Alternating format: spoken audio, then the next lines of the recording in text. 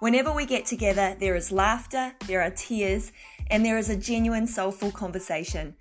Ning Baizura is probably the most famous singer in Malaysia. We met on the school playground and became friends because our boys were friends. Ning has recorded under the international music labels Sony, BMG, AMS Records Japan, and Warner Music Group. She has recorded 15 albums and has extended her talents into acting, fashion, and fragrance. To hear her sing live is to witness true mastery. Ning brings so much joy and emotion to her singing and to her life. From a young 9-year-old finding her voice through to her first album at 16 and even till today, Ning continues to live her authentic self and truly celebrates woman. Ning and I have often spoken of the highs and lows of aging, and for the both of us, we definitely see more upsides. For all her success and accolades, Ning is grounded in her family and her faith. I can't say enough about this amazing woman, so I recommend you do what I did and Google her.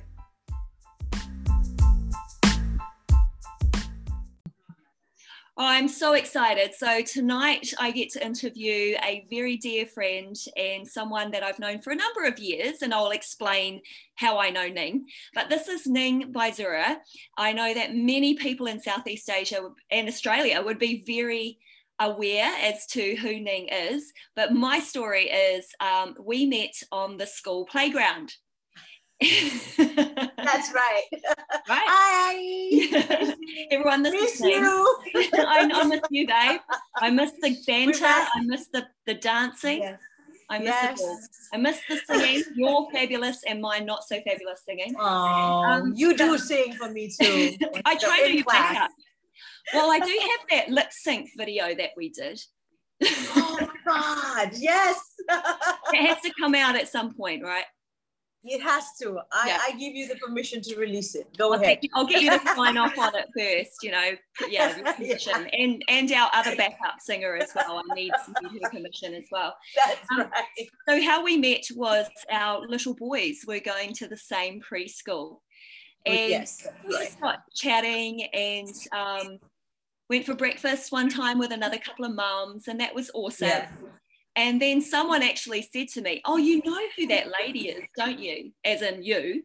And I'm like, yeah, I know her name's Ning and her son's name is Ryan.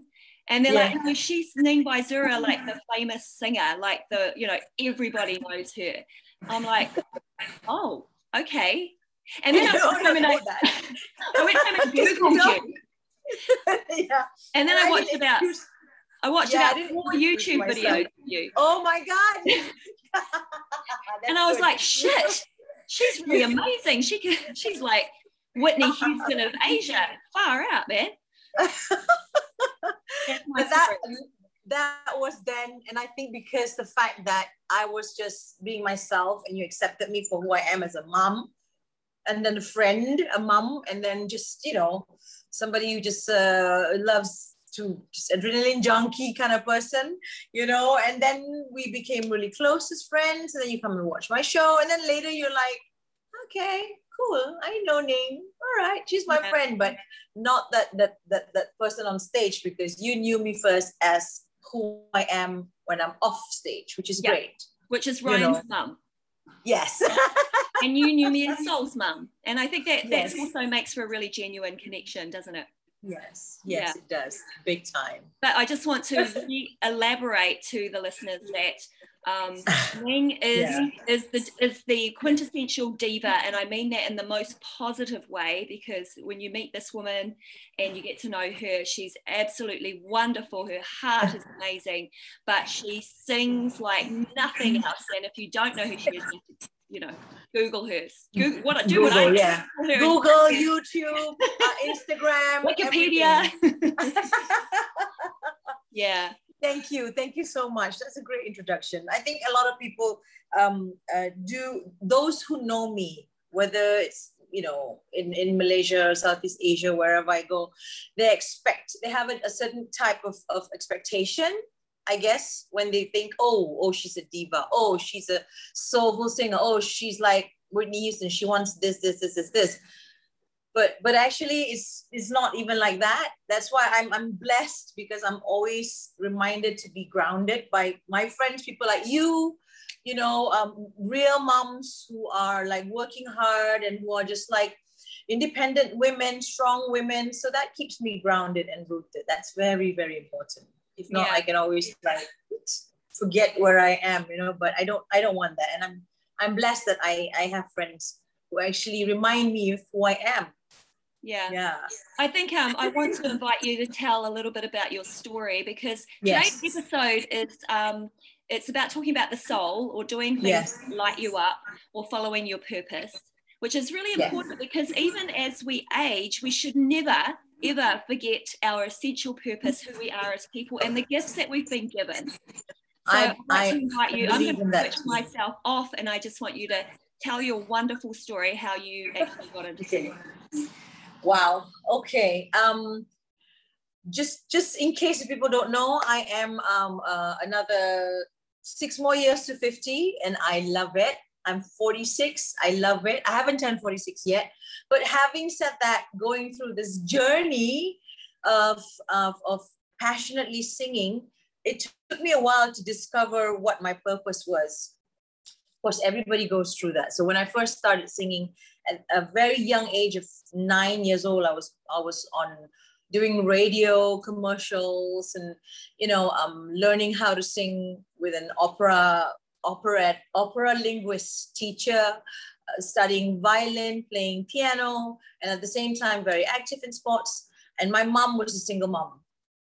She still is a single mom, and it's tough because we don't come from a well-to-do background at all, because she's like, what teachers get paid, at that time, which is just very, very little.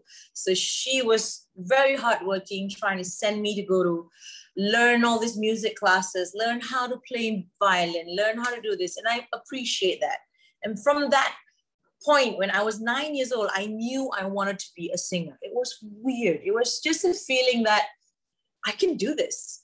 I just love music because that's my way of expressing myself and my way out of just becoming, I don't know, making people feel good, basically, and touching people's soul. And I at the age of 9, I knew I was going to be a singer. No matter how big or small, I just want to sing. That was it. Because I knew I had this talent, I've got this voice.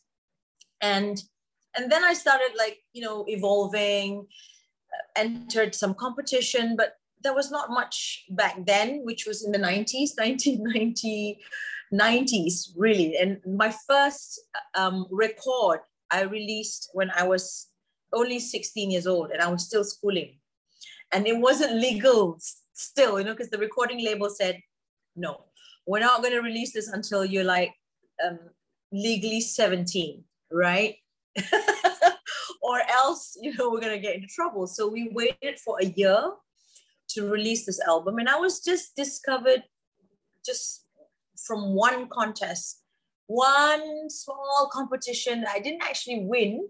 I got the 3rd prize as a best voice of Asia, meaning it's like it's an award where they give you some amount of money, but at the same time they have to develop you. So it's for you to become something. It's the best artist development kind of award. So I was lucky at that point because I felt, okay, I knew that this is the right thing to do, and I know that music is in my blood, and singing is something that I can definitely share because I have this voice. So then when the record came out in 1993, 1994, I was already a little bit grown up, but still didn't have that exposure as much as now because, back then there was no social media, nothing. It was just mainly you, the fans, which will write into you. So I would get letters from fans when I first came out with my album. They would give me teddy bears, they would give me presents, letters, and I would read and open my fan mail. And it just felt really nice at that point because people were just acknowledging me and saying how different my soprano voice was. It's good. But that was the beginning of everything, which was pros and cons. I was writing stuff about everything was, yeah, I'm a grown-up girl, I'm a teenager, I go through this, and then later on, my music was more dramatic, more melancholy. Everything was like, I think it was good really, because I'm telling people about my life and what I'm going through. And I was connecting more with, how my father was not there, and being the only girl, and how I'm trying to take care of my mother. And at 16, I was already taking care of my mom and my stepsisters. Basically, the person who was giving the income to everyone, and that was tough because I didn't really have my teenage life. There was no teenage life. For me, it was like, 16 years old, 17, I'm already on stage, putting on makeup, wearing makeup, and I have to be an adult. And the songs I'm singing is, if I don't write it myself, I felt if I don't teach myself to write and express myself soulfully through my music, whether it's good or bad, I am never, ever going to be this wholesome, or I'm never going to evolve, And at that point, I knew I had to leave. There was one time I actually left Malaysia for a good 2 years just to live in. I went to Japan, released an album there, a jazz album, because I wanted to do something different. I got really fed up of recording labels. They kind of like all recording labels all around the world. Even Taylor Swift goes through this. Everybody's got this issue with their music label. So music labels have got their own set of their mindset of like how you should be a pop singer. So they wanted me to be a pop singer, but pop's not my genre. I've always loved, you've seen my performances. I've always loved singing stuff from like, Etta James to, all the soulful, Roberta Flack, Anita Baker, soul, R&B. Yeah, and I just want to interrupt and just let the listeners know that it took me a couple of years to actually see Ning sing live, just because it's like too hard to get a ticket, basically. So her husband actually managed, once I became friends with Chris, then I managed to get a ticket, and it was wonderful. It was a Valentine's Day a private concert. So it was absolutely stunning. I mean, I'm a little bit, I'll just say, I do know music a bit. There's music in my family background, and of course I interviewed my sister last week, and she's a singer, so we've been brought up with singing. And I obviously can't sing, but I do. Oh, you know your music. I know I know my music. Yeah. And there is very few people that I would rate that would be able to sing those big ballads. And I think when we talk about big ballads, people know the people that you were describing, the singers. We're talking the big voices, the Whitney Houston, the Mariah Carey, those voices that are just phenomenal. They who else? Adele. They would come out once in 5 years, you might hear someone like that. But I was blown away that when I saw Ning sing, she could sing any song like that, hands down. I literally had to pick my mouth up off the floor Thank you, babe. for like 2 hours that you sang. And I made sure you sat in front. I wanted you and Dave to like really sit in front and enjoy it, because having said that, having a crowd as close as that is just so enjoyable.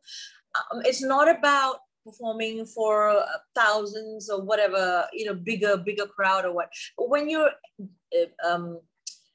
in a smaller place, everything becomes very personal. It becomes much more, I don't know, it's just like touchy-feely. There's so much of emotions that night when I was performing, and I knew what you were going through, and you knew what I was going through. And some of the crowd that came, most of them were like just people who just wanted to just listen to good music and to just feel loved, to like cherish each other and love each other, because it was Valentine's. And I usually I like to tell a story. And when I'm on stage, I now, because of like maybe 28 years, 29 years of singing, it's taught me to just remind myself, okay, Ning, before whatever kind of show or performance or event, what is it that you want to tell? What is your motive? It's like you, right? When you want to, start doing a journey of your exercise or a class, what's the theme? Basically, that's what it's all about. You just have to be consistent, come up with a theme. And I usually write a story, and the story comes out through the songs. So my journey begins with, like, when it was Valentine's. I remember every story that I write because I usually write everything down, and then I'll go, okay, so this song describes the best about how I grew up when I first fell in love. And then it goes into He Broke My Heart.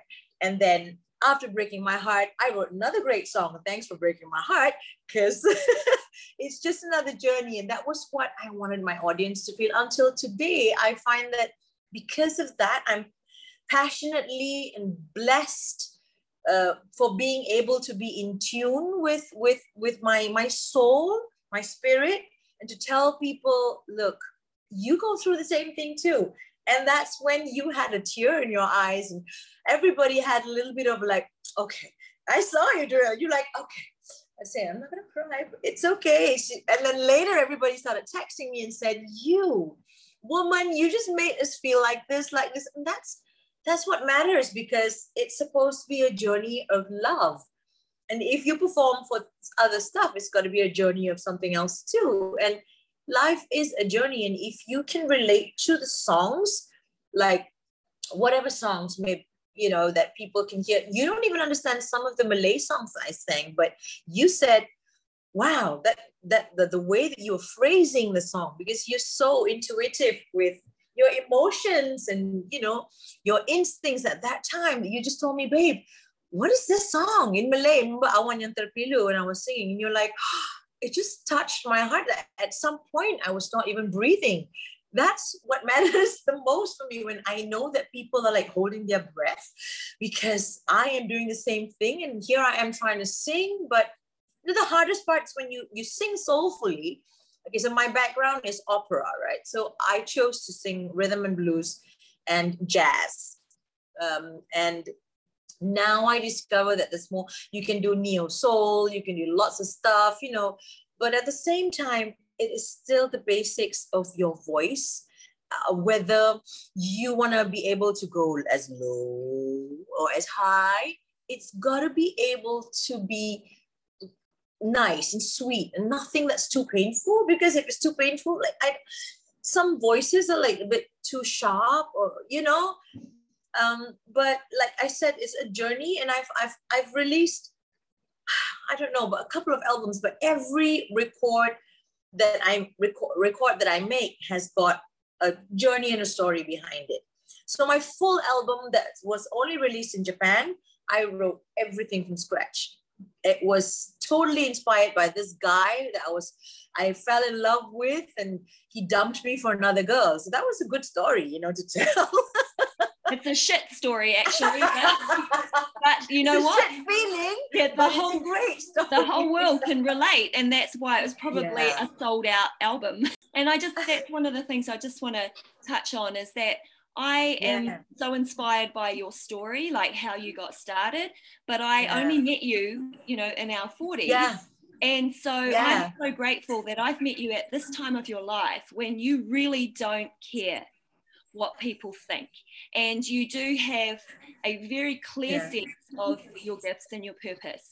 And so I want to ask the question, like, what does it mean and how does it feel to be a singer in your 40s compared to your story when you were in your 20s and you were breaking out and you were big and hot like Taylor kind of thing? And every global artist, you nailed it on the head, describes the challenges that they go through with recording artists and bad management. I think that's actually how many great records get written.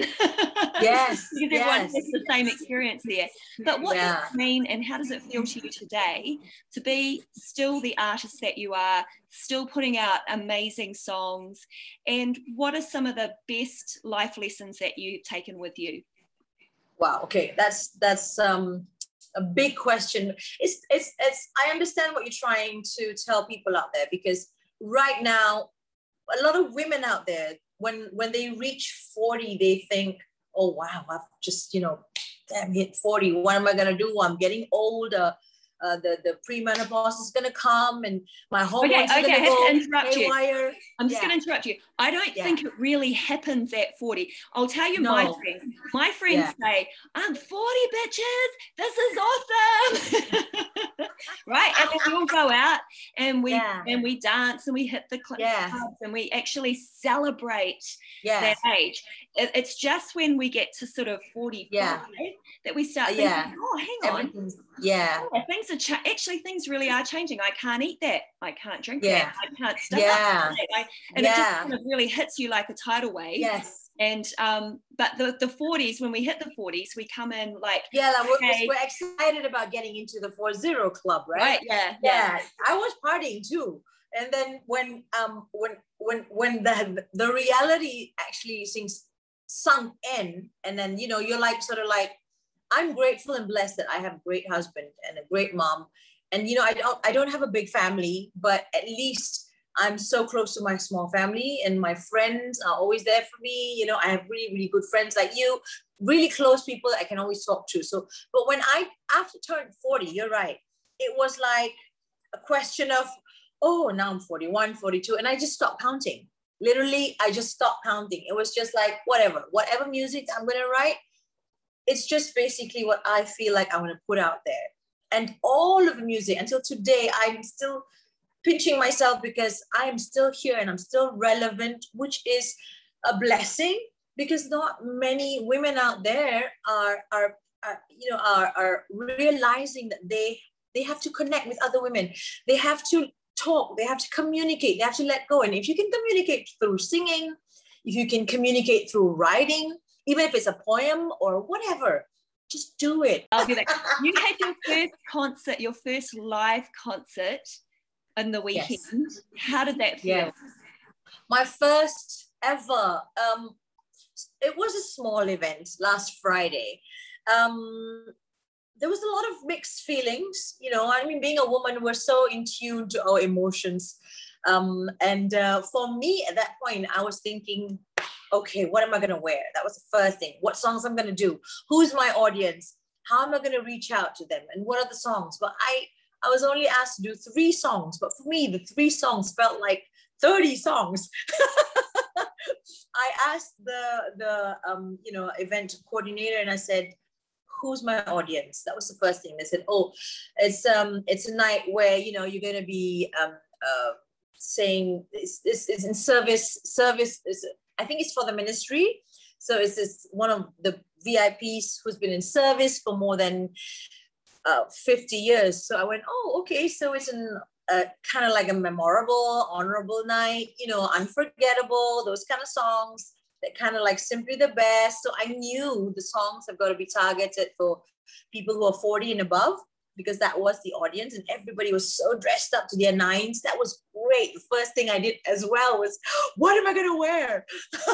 Because I haven't been dressing up, I haven't put on a long dress for ages. And, it's like, let's try on these clothes, because I've been exercising and I know I look good. And I felt really good putting on this dress, which was like a dress that I wore for my concert in Singapore in 2016. And I can still wear that dress. And that was the dress that I decided, no, I'm going to wear this dress. It's a long black gown. It's beautiful. It's a little bit over the top, but who cares? I went up on stage. It was, the weird part was I was not allowed, because of the SOPs, right? People were asked, especially the event coordinator said to me, okay, so you're not allowed to go down. You're not allowed to say hello to people. You're not allowed to shake hands, which is normal. I said, okay, that's fine. But I said, well, what if I want to sometimes I feel like I want to go down to express myself better. I'm not going to go so close to the table. Oh, no. You can't do that. It's just going to be pitch dark, pitch black. So literally I felt like I was performing. People were clapping. They were happy. But there was no intimacy. There was no response. I felt like people were cold. And everything that I said, like, hi, good evening, I start everything on a high note. Everything's hyped up. I'm just like all energetic. I drank all my high energy drinks and all that. And there was no response. And actually there was, just because it was too far apart, I felt like, okay, I'm not going to feel down. I can do this. So I sang my first song, finished the song. It was a Whitney Houston song, I Am Every Woman, of course. Oh, happy International Women's Week. Oh, thank you. So after you tell this story, you need to sing a little bit of that line. I can. Okay, go. So I sang, I'm every woman, it's all in me. Anything you want done, baby, I do it naturally. Oh, whoa, yeah, like that. I sang that song with the purpose of actually dedicating it to all the women out there. And at the same time, I realized, hang on, it can't just be for the women. And I said, you know, behind every woman, there's always a great man, whether it's a few men or whatever.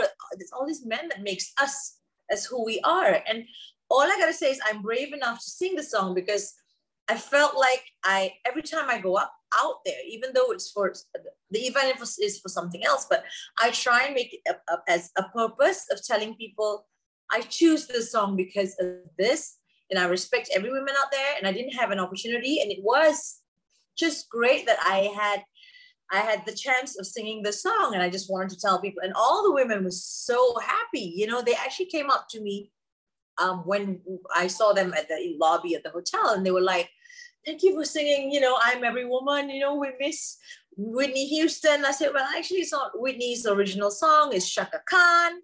You know, I said, but that's, and then with this hairdo and everything. And they were like, at first we didn't realize or recognize it was you. We were thinking like, who is this Black American girl? And then later we saw, oh, it's Ning. And I felt really good because later I realized they were actually listening, you know, and whatever songs. And secondly, the second song I picked was all my hits medley, because I felt like, I know it's not a concert, but I'm going to make it my concert. Which is, absolutely. I gave them something to remember. Yes. And it was so good that because of that night, I've got a booking next week. Yeah. Again, another Friday, and then again, another Friday. So I'm blessed because I feel like sometimes people ask this much, right? But people like us, women like us, we give more than that. We give 200% because we feel like everybody deserves a little bit more. And I so passionately always give a little bit more because I feel like, you asked for 3 songs, but I'm going to give you more. So I gave them like a whole long medley, you know, of a few songs. And I thought, it's okay. It's going to go a long way. And that's my first event and my first show being up on stage. And I told them, thank you so much for making me feel normal again. Yeah. Oh, Ning, thank you so much for the stories. I mean, just listening and spending some time with you now is so uplifting. It's never enough talking to you, you know. I always miss talking to you. It's always great. Thank you, Tracy. I miss you. We all miss you so much. I miss you too, babe. So I'm going to keep this part in without editing, but I will be pushing pause and having a good long catch up with Ning. Okay, yes.